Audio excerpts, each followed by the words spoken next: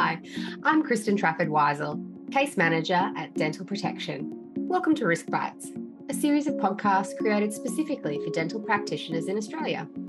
Risk Bites looks at the key dental legal risks and issues affecting dental practitioners across Australia and provides helpful advice and guidance on how to steer clear of them, leaving you free to provide safe and high quality dental care for your patients. Annalene, interesting topic today. And of course, I recognise the Toy Story reference in your title. So tell us, why are you talking about this topic today? Thanks, Kristen. This subject's a critical one for all practitioners to consider. Personally, I fail a lot, and sometimes I feel like a failure, but of course, the two are not synonymous. Sometimes they just feel like they are. They're certainly not. As a working mother, I know that I can expect to feel like a failure at least several times a day. Yeah, you certainly can. And there's lots of reasons for that. And almost all of them have nothing to do with you or how you're parenting. But that's a story for another day. Failing is an important part of learning and growth. And it's important to learn from our failures and not be damaged by them.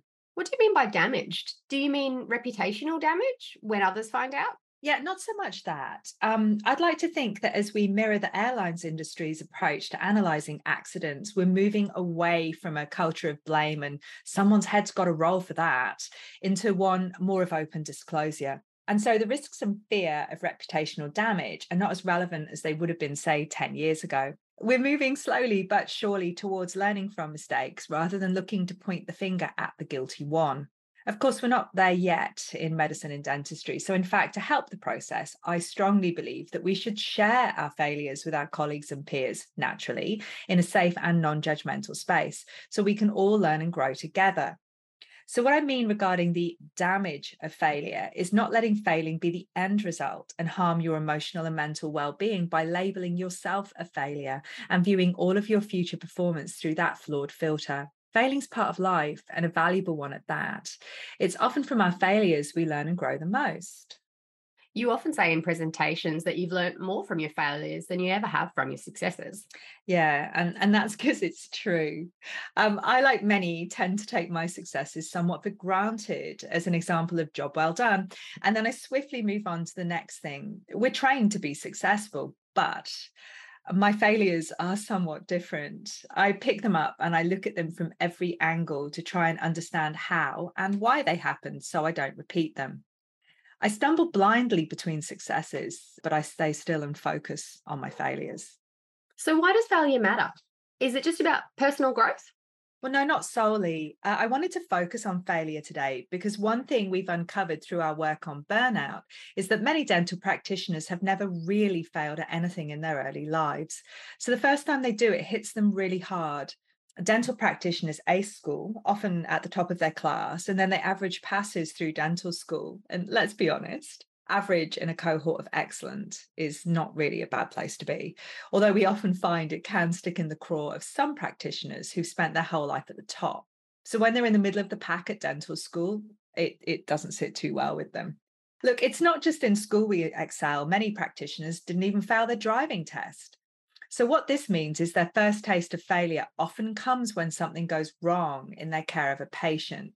And because it's a new experience and potentially a serious one, the skill set to deal with and manage this event is often absent. So if we accept things will go wrong and we will fail, we need to be able to manage the failure figuratively and actually. The problem we have is that treating patients is a high-stakes game, and getting it wrong can have significant consequences for patient and practitioner alike. And then complaints can arise.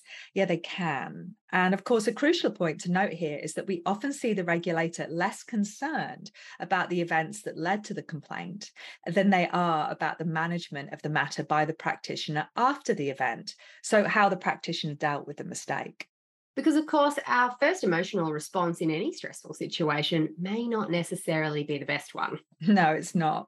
And let's be honest. How often have you been in a really stressful situation? Perhaps someone has said something unexpected and rude to you, and you respond without thought at the time, but then spend a disproportionate amount of time later thinking of all the clever things you wish you'd said and done. This has certainly happened to me. Yeah. So the all the things you wish you'd said, clever quips moment occurs when you're out of that fog of the initial flight or fight response and when higher level thinking has kicked back in. So what I'm suggesting, Kristen, is that we develop a skill set to fall back on in the event of failure. So we have a structure to support us while we're in that stress fog until our higher level thinking can kick back in. So it's a bit like how we practice our CPR in case we ever need it. Yeah, exactly like that, actually. So we have this learned reflex immediate action in a crisis situation. So what do you suggest? Well, first of all, I think we really need to review our inbuilt fear of failure. While, as I've said, we're in a high stakes game, it's regrettable and remains a fact that the human body is a dynamic environment. And we too are only human, and we're going to make mistakes. And some of these mistakes are going to be serious. I want you to try saying that out loud, Kristen, and see how it makes you feel. I will make mistakes, probably on patients, and some of them will be serious. Oh, I didn't like that. I've just got goosebumps. Yeah, your system doesn't like that at all. Your stress response is triggering at the mere thought of failing. So you can see how easy it is to be blinded and blindsided by failure. Yeah, I certainly do. So the first thing we need to accept is that we are going to make mistakes in our clinical practice. And as we've addressed, some of those mistakes will be serious. The first step after an error is to ensure that the patient's taken care of, so the error is remedied or rectified. It may be reasonable for this to be done by us, or it may not, and an alternate practitioner or specialist may be the more appropriate person to step in. We need to avoid the tempting human response to deny or discount the events or to pretend that it hasn't actually happened. Often, this is a subconscious reflex, as we ourselves can't quite yet comprehend what's just occurred. Did the root disappear into the sinus or up the sucker? I'm sure I heard it go up the sucker. I should take an x-ray to check, but I don't want to stress the patient out. And what am I going to find? And what if I can't find it? What am I going to do then? This thought process will spark across your cerebellum with lightning speed, and yet simultaneously, it's going to feel like time slowed down for you while this process has occurred. That slowing down of time after an adverse event, it almost feels like you're moving through like treacle. You can hear the blood rushing through your ears. Yeah, you can. It's almost like an art house movie in look and feel, isn't it? But then you jolt back to reality, and now you need to get that patient fixed and fast. It's going to be after the event that the learning comes. Important note to self. First stop in any adverse event, of course, is to be honest and get the patient moving in the right direction. Absolutely. And then call us at Dental Protection. So we'll help you manage the matter from here. So when does the learning come? Yeah, usually not immediately or while we're in that moment in time. As I mentioned, we're usually running on adrenaline in the first instance. And while our sympathetic nervous system is driving the bus, we are unlikely to have any startling moments of insight or reflection. In fact, we often find that immediately after a failure or mistake, the practitioners we speak to are in a spiral of self-flagellation and despair. While completely understandable, this is not a reaction which is particularly helpful to our emotional well-being.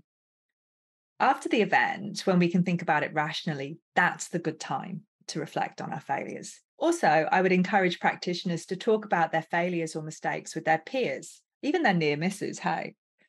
Or maybe talk about it with your loved ones, as not only can we learn from the mistakes of others, it can actually make failing a lot easier if you know you're not alone. And conversely, if the colleague you're speaking with has shared their failures with you, you can feel more confident that they're not going to judge you. I feel like that sounds a lot easier than it actually is. You would be completely right, Kristen. In her book, Learn to Fail, Elizabeth Day postulates that one reason failure is so hard is that we've been almost conditioned, and partly by social media, which is enabling us to live in a world of curated perfection. That really resonates with me, actually, Annalene. I often find myself looking at picture perfect posts and berating myself for falling so far below the ideal. Yeah, me too. The social media is a goldmine for all the ways I can find myself a failure. But of course, we do need to remember, Kristen, that the images displayed are usually posed and filtered and cropped, and always exactly what the poster wants us to see, and often the best one out of multiple images taken. And the same can apply for dental images too. I very rarely see a dental practitioner post their failures. Okay, so step past the pretend reality of social media, take a big breath, and talk about our mistakes with trusted colleagues to help us learn from them. If you can, yes. And of course, it will help them to learn too. If someone highlights an area of practice they failed at, it becomes like a near miss for those of us who hear of it. So we all look a little bit harder at that area of our own practice. So take, for example, extracting an incorrect tooth. If you know someone's done it, you're going to be far more vigilant in ensuring it's not going to happen in your own practice, having reflected on your colleague's experience. And should it occur, the lessons your colleague learned after the event would act as a framework or a roadmap for you to follow to ensure your patient gets the correct care. Precisely. Okay, so something's gone wrong and I've reflected and shared my experience with others. We all good to go now? Yeah, sometimes, but not always. We talk about the second victim in any adverse outcome or event, that being the person who made the mistake or, in this context, failed. And they also need to get over the event.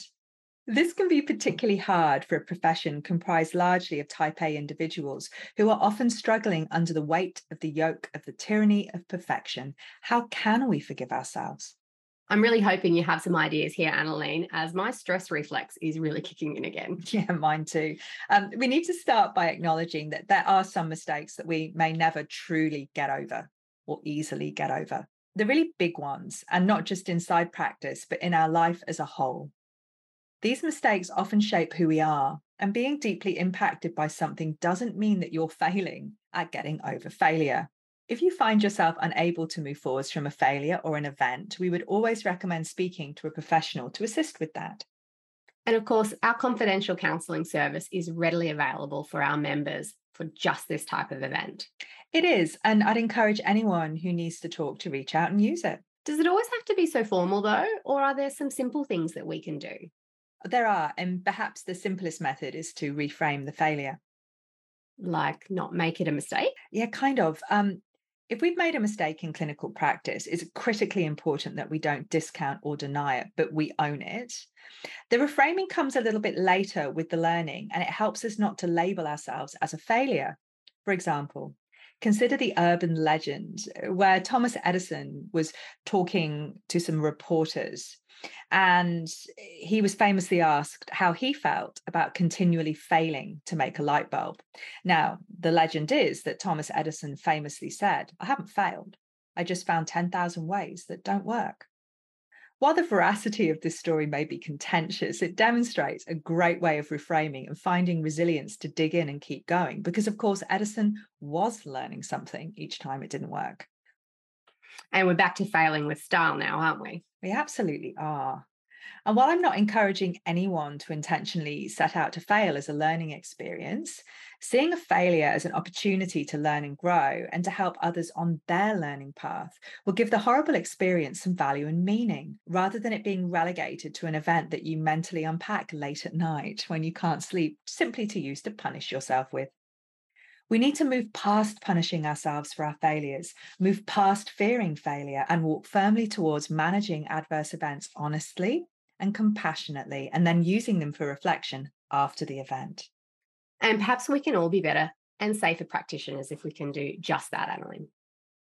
Thank you for today's relevant and helpful content, and thank you all for listening. We hope that this podcast was helpful to you and look forward to sharing more guidance with you in the future. If you like Dental Protection podcasts and would like to hear more, please subscribe and leave a review.